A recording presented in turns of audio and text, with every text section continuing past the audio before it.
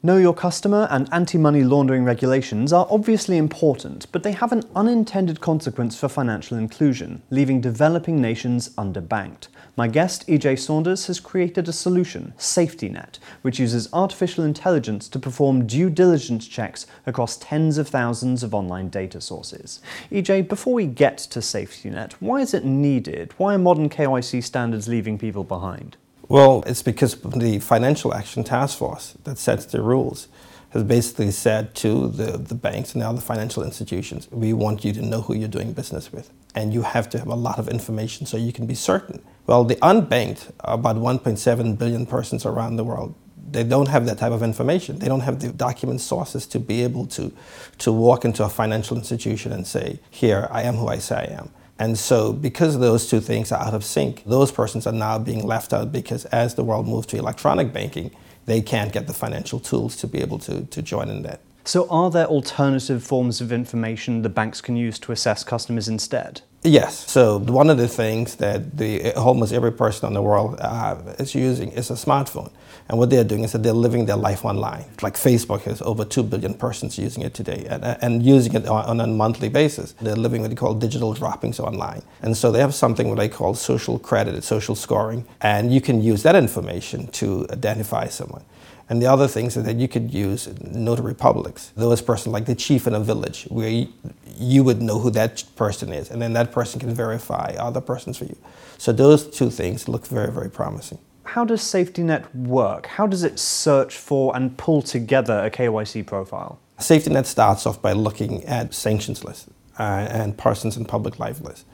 And there are about 1,500 sanction lists around the world, with about 5 million names on that list. But then in addition to that, SafetyNet does an enhanced due diligence search, where it searches right across the internet, and it searches the surface web, that's the web as we know it, the deep web, and those are databases, for instance, phone books or company records that you can't pick up through a Google search, and then the dark web, where you need to have a specialized software.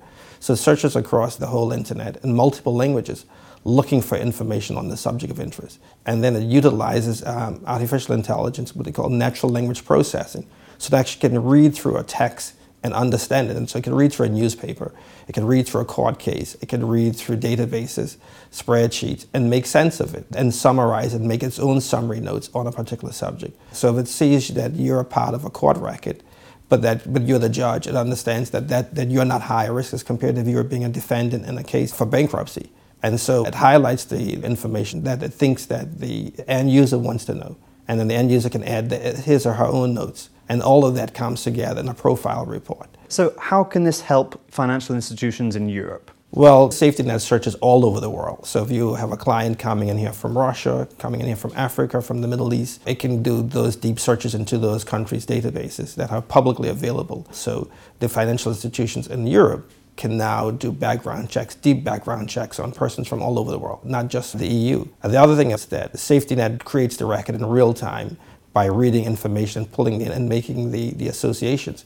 So you don't have to worry about the general data protection regulations because you're not holding any personal records on anyone. It creates the record on the fly. So particularly for European companies, when they use SafetyNet, they know that there's no risk of them breaking those laws. And how about for financial institutions in developing countries that may be losing relationships with correspondent banks? Where we think that it can help, particularly companies in developing nations, particularly like the Caribbean and Latin America, is that companies that utilize SafetyNet can then go to their correspondent banks in the developed world and say, we're using a best-in-class tool that's more often than not better than what they're using. And I think once you start to have that dialogue, then those companies can say, you know what, we are comfortable that company X is doing the best that they can. Their KYC requirements are equal to ours. And so those banks don't pose a risk to us anymore. And then there would be no need to have to de-risk, at least as aggressively as they're doing it right now.